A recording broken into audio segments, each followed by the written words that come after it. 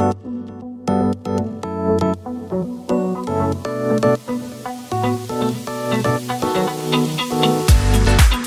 is Impressive Growth Masters, the podcast created by marketers for marketers.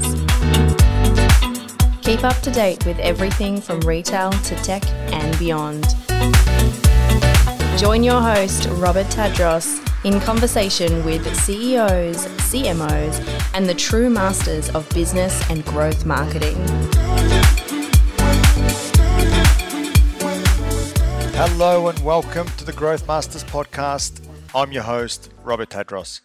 My guest on the show today is the one and only Mark Bartas, an award-winning CMO who has worked for some of the world's biggest organizations. I'm talking Microsoft, Salesforce, Vodafone, Allianz, and trust me, the list goes on. One of Mark's career highlights is increasing Showpo, the iconic Australian online fashion retailer's revenue, by 400% in 3 years. All bootstrapped. And not only that, he grew the marketing team from one person, which was just himself, to 18 people. Mark has won a plethora of awards such as the top 50 CMOs in Australia, top 50 people in e-commerce, and the list goes on. Guys, without further ado, please welcome Mark Bartas. Awesome, Mark. Welcome to the show, man. I know we've had you on before, and apologies, the recording got stuffed up and we couldn't use it. So I know how much you love recording podcasts. So here we are again. So Mark, look, for our listeners, I would love to know, and obviously I'm sure everyone listening right now would love to know how you got started in this space. Yeah, sure. Always happy to chat with you again, Rob. Anytime for you, man. We're re-recording as many times as we need to, right? yeah. Let's do it again next week. Same time next week. How did I get started? I mean, it depends how far back you want to go. I mean, originally my background's in the music industry, and if I showed you my camera around my room, you'd see like guitars, and you can see my fancy microphone and whatever. And so you take the boy out of the music, but you can't take the music out of a boy.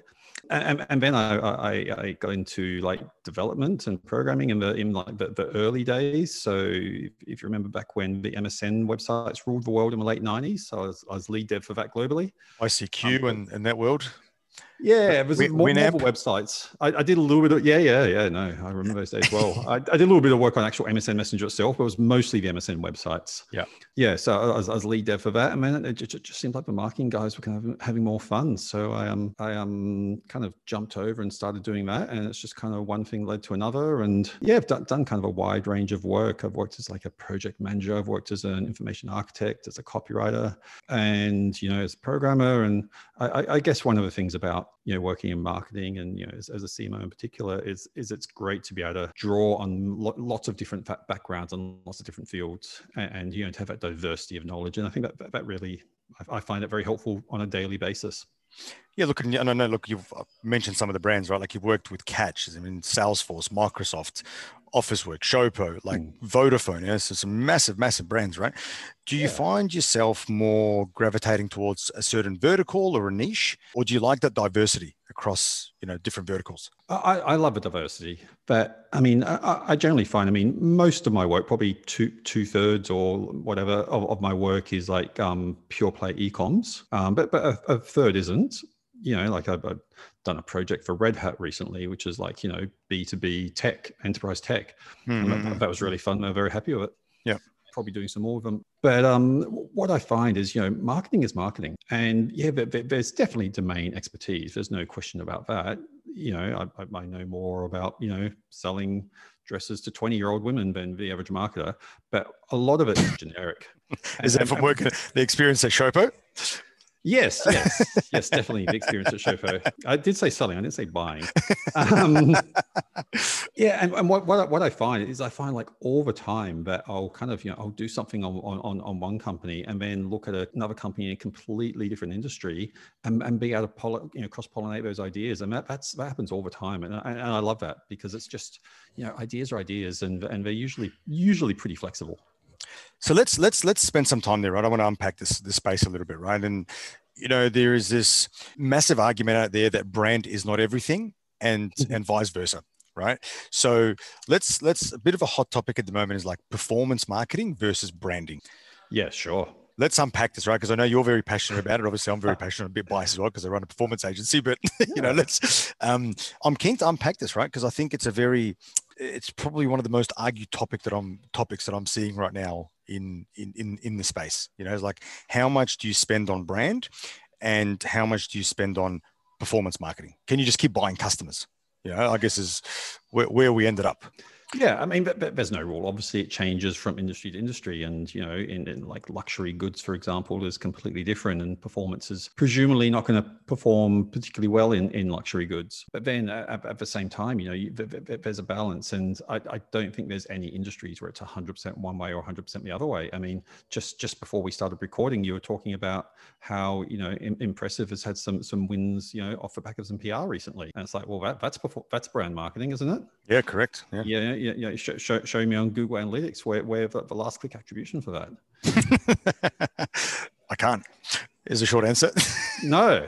And I've done big campaigns. Like last year I ran a big TV campaign, for example, and it didn't show up on Google for a pure play. It didn't show up on Google Analytics anywhere. But you can bet money that sales went up. And we can prove that sales went up, but it's a longer term payback, and it fits in the overall mix, right? Do you find that? I mean, obviously you wear you're like the outsourced CMO guy, right? So a company will come and plug you in, right, to do whatever they sort of need you to do.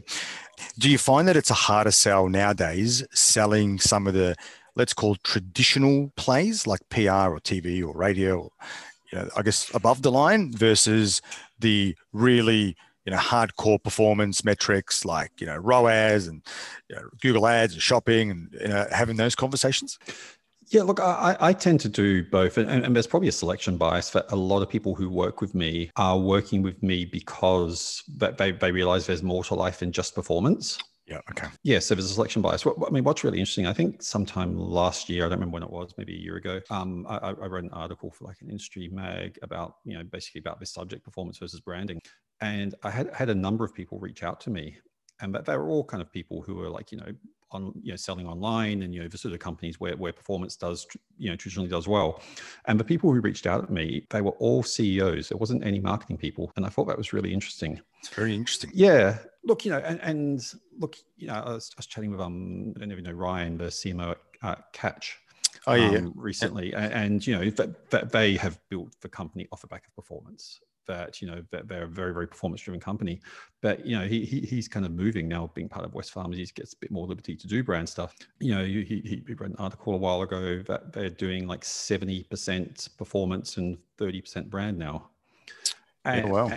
And I know for a fact that they have a team of data analysts. They're not just saying, oh, let's just drop a couple of million on TV and let's just cross our fingers and hope it goes well. Wesfarmers don't operate that way. Yeah, and they've got the data showing that stuff works. And I feel, my not being inside the business, but my gut reaction feels that's about the right balance for them, 70% performance and 30% brand. The funny thing I see with performance marketers a lot of the time is, they'll go through and like, a credible company running Google Ads, for example, will kind of largely ignore the brand. And, they'll report, we got 600% ROAS from non-brand search, right? That's typically how you report on Google Ads. And it's like, but what they don't think is like, the brand search is converting like crazy, you're getting, whatever, 2,000% ROAS or whatever is on your brand search. It's like, how do we get the brand search up? How do we increase that? How do we get more people searching for our name? How do we get more of that 2,000% ROAS? I mean, I'm loving the TV ads that Catch are running at the moment. Anyway, I reckon they're bloody hilarious. They actually make me laugh. I haven't seen them actually. Yeah, well, you jump on. I'm sure you could probably find them on YouTube or somewhere. I'll find them and I'll share them with you. It's an interesting point, right? So, I mean, personally, and this is my own personal sort of opinion, when we work with a lot of larger brands, I think to a certain degree they've neglected the brand piece and focused way too much on driving performance, right? And predominantly using your ROAS as a sort of key metric, but we both know that they can be manipulated. And frankly, I hate that metric, right?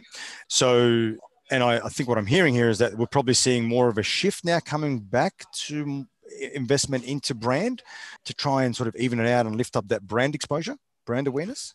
Yeah, it's a balancing act. Look, if you're a pure play online company and you've just started and you've got revenue of like $1 million, then I'm not suggesting you do a TV campaign. You should be investing in Google ads probably and maybe Facebook ads or whatever. But, as you get bigger, it changes. So, I'm working with one company who about, 40, 50 mil revenue. So, decent size. Mm-hmm.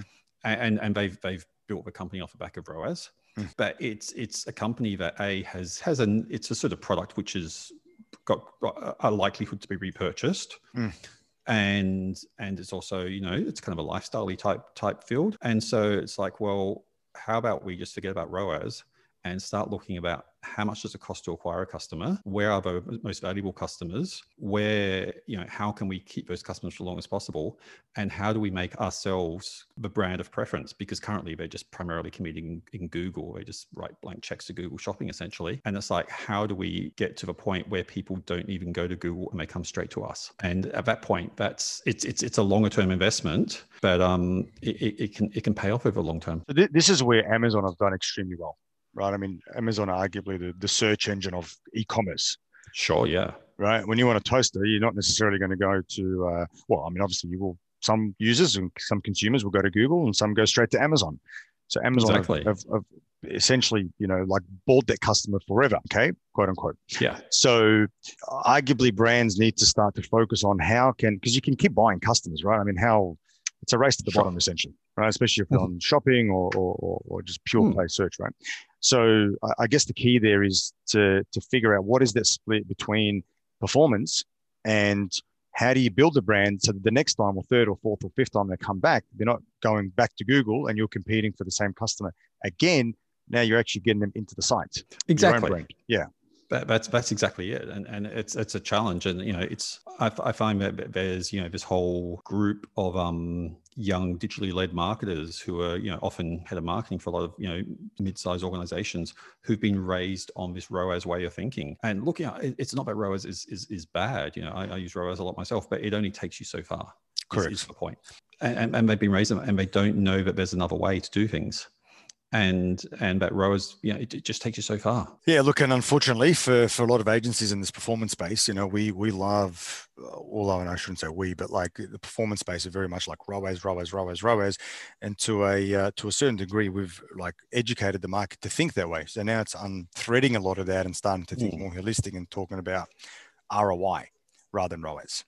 Right? Facebook comes in, throws a spanner in the works, removes their default attribution, throws ROAS out. I mean, the reality is the end result is still the same, right? It is. And it's going to be it's going to be interesting over the next year or two as this hardcore feed of data crack that we've had is going to start to not don't know if dry up's the word, but being reduced with the iOS changes coming that will reduce the amount of data going into Facebook in particular, and then Google pivoting and making some of their changes and blocking third-party cookies, which are essentially dead now and will be completely dead next year when Chrome updates. And this super rich data that we have at the moment is going away. And the thing is that brand marketing will work just as well as it always has. It's performance marketing that will suffer. Brand marketing doesn't give a damn about this stuff. So it's going to be really interesting to see what happens. And I think of at least one company who I reckon are going to go under in this change because their entire business is built on performance-driven Facebook ads. That is their business, which is a very, very immature approach to business, I think. Well, they're throwing all their eggs in one basket, right? Exactly. Yeah. And that's never a good approach. I was just chatting with a CEO of a company last week who have done that. They basically built this company like quite successful. They're doing about 40 mil or so. And they've built that off the back of Facebook ads. Wow. And they're in trouble now. And, I know how much they're spending on Facebook ads. And it's a big, big number. They're spending like a high percentage of that 40 mil on Facebook. And and they're in trouble and they know they're in trouble. Yeah, I mean, we always preach this, right? Never, ever throw all your eggs in one basket because you just don't know what's around the corner, right? It's diversification and integrated is really a thing, right? It's not just agencies talking about you should be running integrated channels. It's understanding the customer journey and then layering that back to the relevant channels and knowing which channel fits where, rather than saying Facebook is our entire customer journey. We run the awareness on social. We're going to keep them on social. We'll get them to the site. Then we run DPA ads back on social. Like you really need to start to diversify I guess, the channel mix, which in turn should help reduce the actual overall CPA anyway and increase ROI. Yeah, it is for some companies. They should just diversify. For other companies, it's a bit more challenging. Like I'm dealing with one company, and basically we have tried everything, but they've tried everything before I came on board. I've tried a whole bunch of things, and the only thing that really works for these guys at scale is SEO. Yeah, wow. And so it's making up about, let's say 70-75% of their revenue is SEO. And they still have quite a lot of low-hanging fruit. They should be able to double that, I reckon. Double their SEO revenue. But it works, but it exposes the business to risk. But the thing is, we just can't find anything else that is profitable. So that's a real challenge for them. And it's a sort of business which will never be a heavy brand investment. They do some PR, and that does work for them. That's probably about 10% of a business. Yep. Yeah. So that's a real challenge for me. It's like, how do I guide and advise these people when SEO is the only thing that works? Yeah, that's a tough one, right? I mean, Google comes in, throws a spanner in the works, updates an algo, and whang, there you go. You've gone backwards a little bit, right? Yes. Yeah, that is a tough one. Another area I want to sort of shift gears into is AI. Right, I know it's a pretty it's a pretty hot topic at the moment, and I know you're pretty passionate about it in the space as well. So, I mean, for our listeners, right, like talk to me a little bit about AI, because you talk about AI, it's like, where do you start and where do you end? Right? You go down this rabbit hole. But what's going on in the space at the moment? Yeah, I think people don't realize how sophisticated it is. People hear about AI, and for a lot of people, it's just an abstract concept. And I think if people knew how sophisticated it was and how close it is to having like a real significant impact on people's lives, they would be horrified. I mean, at the moment, like Google is pretty much an AI machine. I saw a graph a while ago about the number of AI projects underway at Google at any point in time. And 10 years ago, it was like 1 or 2. And now basically everything is AI, and Facebook's the same. And that's very abstract. You think of this abstract algorithmic, stuff, where my search results ranked, or however, which feed appears first in Facebook, or, which ad do I see in Facebook? And look, that's good stuff. But there's a whole lot of other stuff happening as well. So, I know people who are using AI to like sequence their picking and packing in their warehouses. And then there's, I know Amazon are using AI to actually, because, they've got warehouses all across the US, of course, to do their stock balancing, because they actually do predictive AI saying that, we believe 20 units of this item will be selling in the whatever Omaha, Nebraska warehouse in the next week. So let's make sure we move those from this warehouse where we don't believe we're going to sell 20. And so we have too many. And so they're moving around stock based on predictive AI. And that sort of stuff can have a real impact. And what I'm kind of really obsessed with at the moment is, probably the one where there's been the most public noise is there's a company called OpenAI, which is owned and invested by, or I don't think it was owned by, but a key investor is Elon Musk. And they've got their engine called GPT-3, which I'm fortunate to just have gotten access to, which is quite hard to get access to. And that will write copy for you and do all sorts of stuff. It's crazy. Like I was playing around last week, and I got I was looking at like a fashion company, and I just got some product specs, size 8 to 10 or whatever, and made of this fabric and this size and this cut, and I just copied and pasted that in. And there's no, like, when I say this, people, and it comes up with a product description for you, and it says, this I can gave me, I could find the product description. But and people think, oh, there's smoke and mirrors here, and there's training required, and team of programmers. Like, no, I just did it. It took me about the hardest part was actually finding the clean copy to copy and paste. And I just put it in there, and it came up with like a paragraph of like really quite good, quite well written content. Can you tell if I didn't know, for example, would I be able to tell if that was written by a robot or a human being? No chance. Wow. No chance. Isn't this like, I remember Facebook had to shut down their AI bots, right? Started speaking its own language, and they had to shut the bloody thing down. Oh, I heard that. That was a lab thing, I think. But yeah, it's a good, makes a good headline. It's a good story, right? Media loves it. Do you think there's danger here? Like, where do we draw the line as humans? I know Elon goes on tangents talking about this, right? And let's not even go there. He thinks we're part of a simulator, but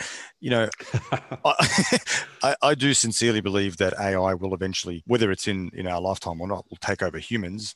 But it's like, where does human draw the line and go, all right, AI, that's enough. We're going to take over from here. Yeah, look, the ethics of AI is it's an absolute minefield, and I've seen debates between the I'm going to call them the tech super geniuses between Bill Gates and Elon Musk and those sorts of guys arguing about this, and there's no real consensus where we should. I mean, everyone agrees there needs to be an ethical argument. There's no debate about that. And then I guess the argument is it a net good or a net bad for the world in 50 years' time? There's a concept called the singularity, yes, which is basically where AIs basically reach a sufficient intelligence level where they can create a better AI and then a better AI. And at that point, you've got an AI with, I know it's not directly analogous to human intelligence, but let's say for argument's sake, it's got an IQ of 5,000 or something, which is just, this is the scary part, right? I mean, AI doesn't smoke, it doesn't drink, it doesn't have emotions. There's no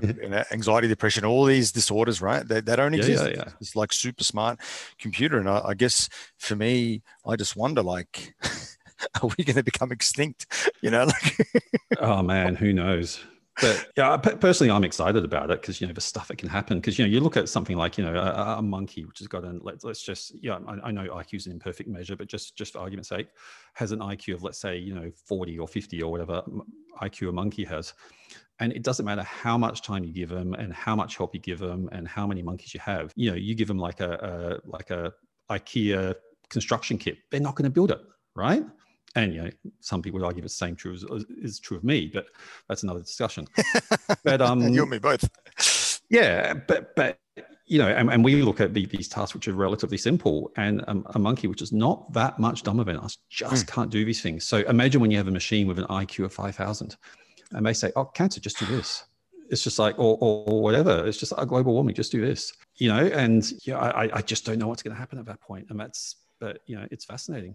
It's a scary world. I was talking to another client at the moment. They run it's a SaaS product which can track phone calls, right? So phone tracking, but on steroids, and can actually layer it with different attribution models, and really, really cool system, right? They run their entire customer success team on AIs. Yeah, cool. Right? They've even got names. So they're part of the team, right? And one of them is called Maurice. Now, Maurice can actually onboard a client, send emails back and forth, can do a bunch of different things, right? Talk to team members in Slack. It's not perfect yet, but it's getting there, and can run that entire onboarding process on its own. Now, just think about the operational efficiency that business is creating, right? They'll be so lean.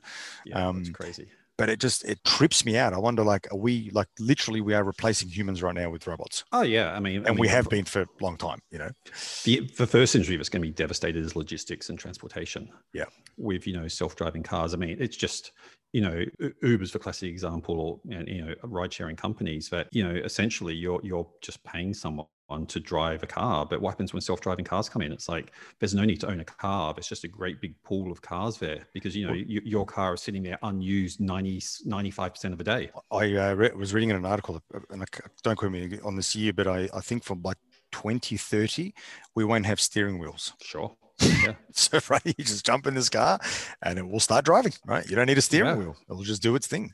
But why even own a car at that point? Well, that's exactly right. You're not using it 95% of the time. Correct. And it'll just become a novelty. It'll become a hobbyist thing. Our grandkids just like, wow, you used to actually have your own car? You had a steering wheel and pedals and a gear? Yeah. Oh, wow, what is that thing? And the concept, all these buildings have got all these massive parking lots. I've been in your building, you've got parking there. It's like, well, what a waste of space. Lot? Yeah, because we'll only need let's say 20% of the number of cars. Correct. And it's going to be interesting. But then what happens to all those Uber drivers and truck drivers and all that sort of stuff? Yeah, which is all the debates. And I'm not going to weigh in on this one, but all the debates of universal basic income, and they're good debates to have. What the right outcome is, I have no idea, but they're great debates to have. Scary times.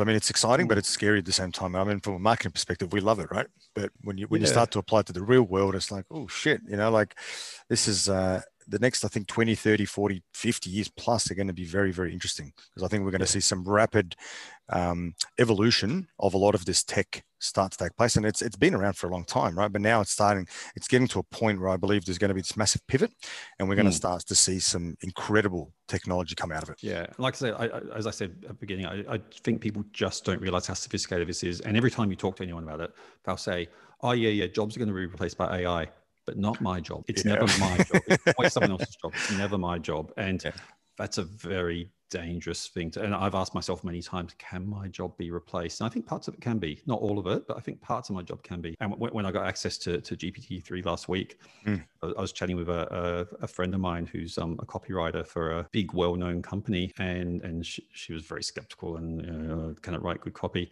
And I just told it to write a diversity policy for this company. And honestly, I just wrote a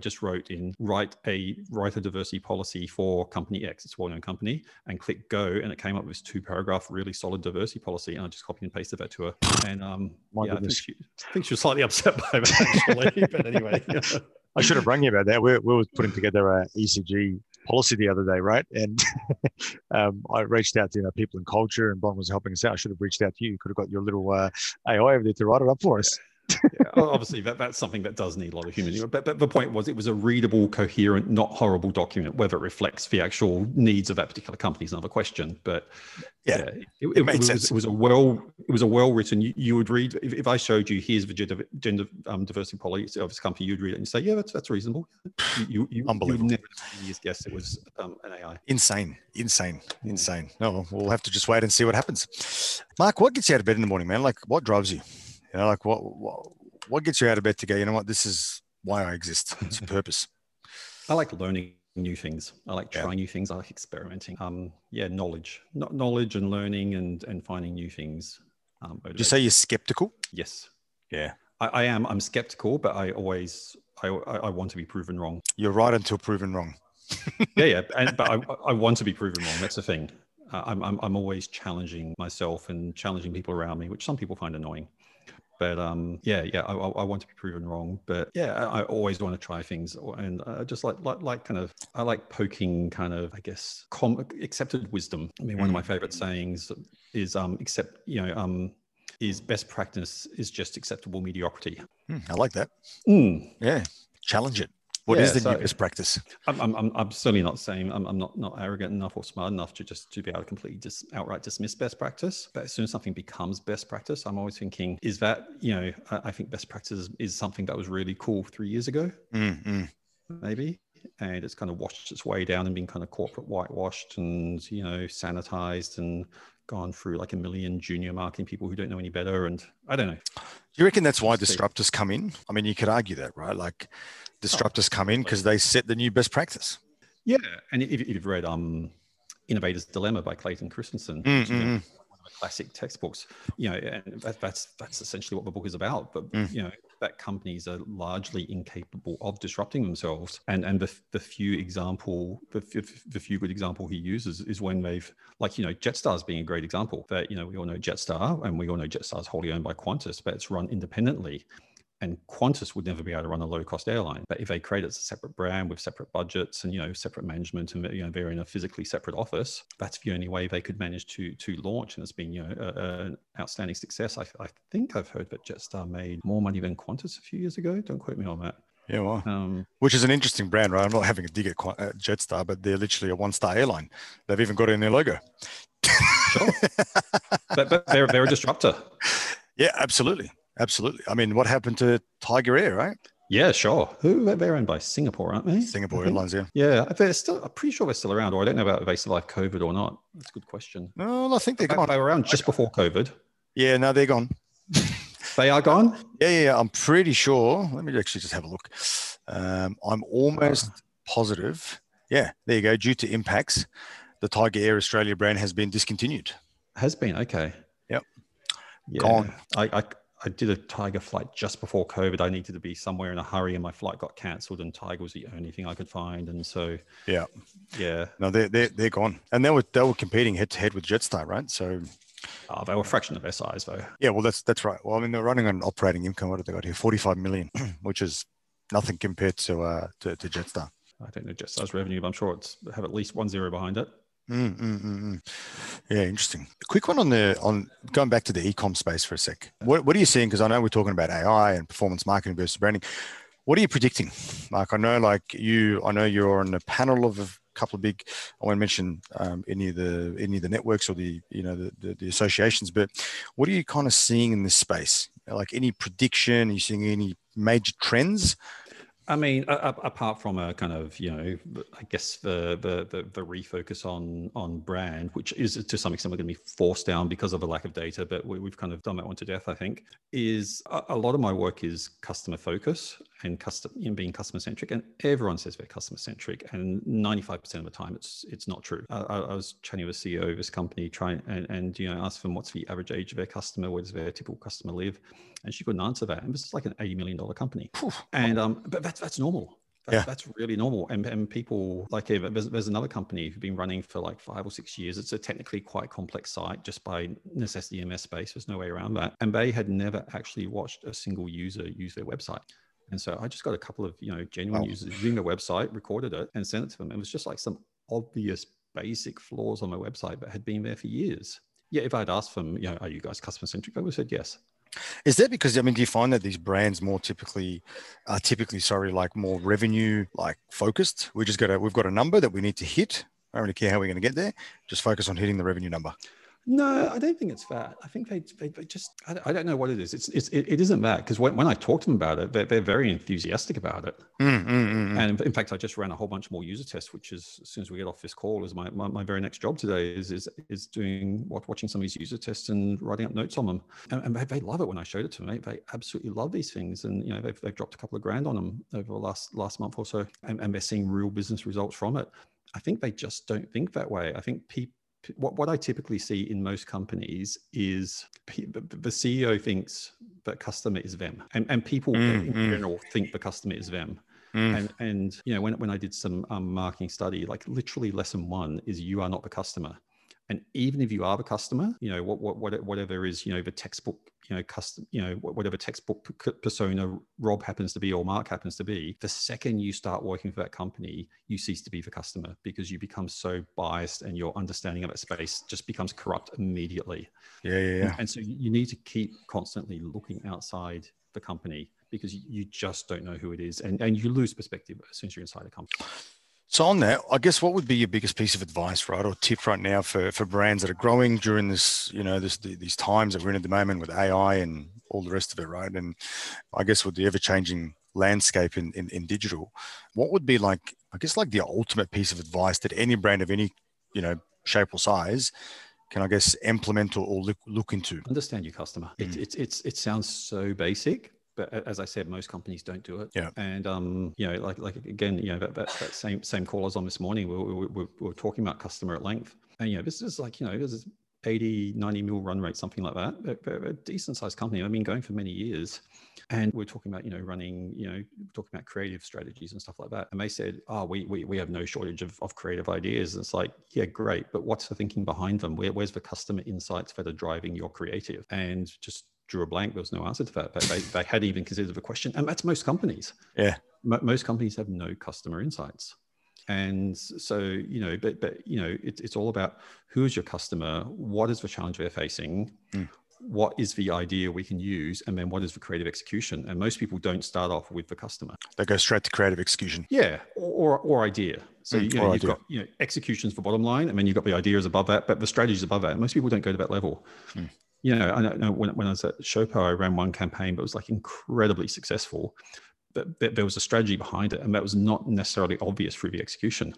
And I saw one of our competitors copy the execution, but they'd missed the strategy.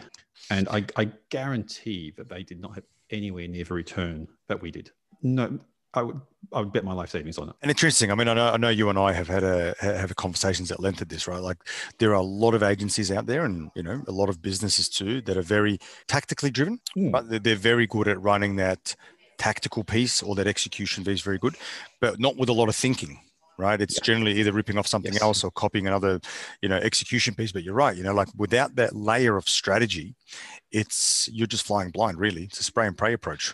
Let's take that and see if it works on our brand. Yeah, and it does work. It's profitable, but it doesn't mean it can't be, better.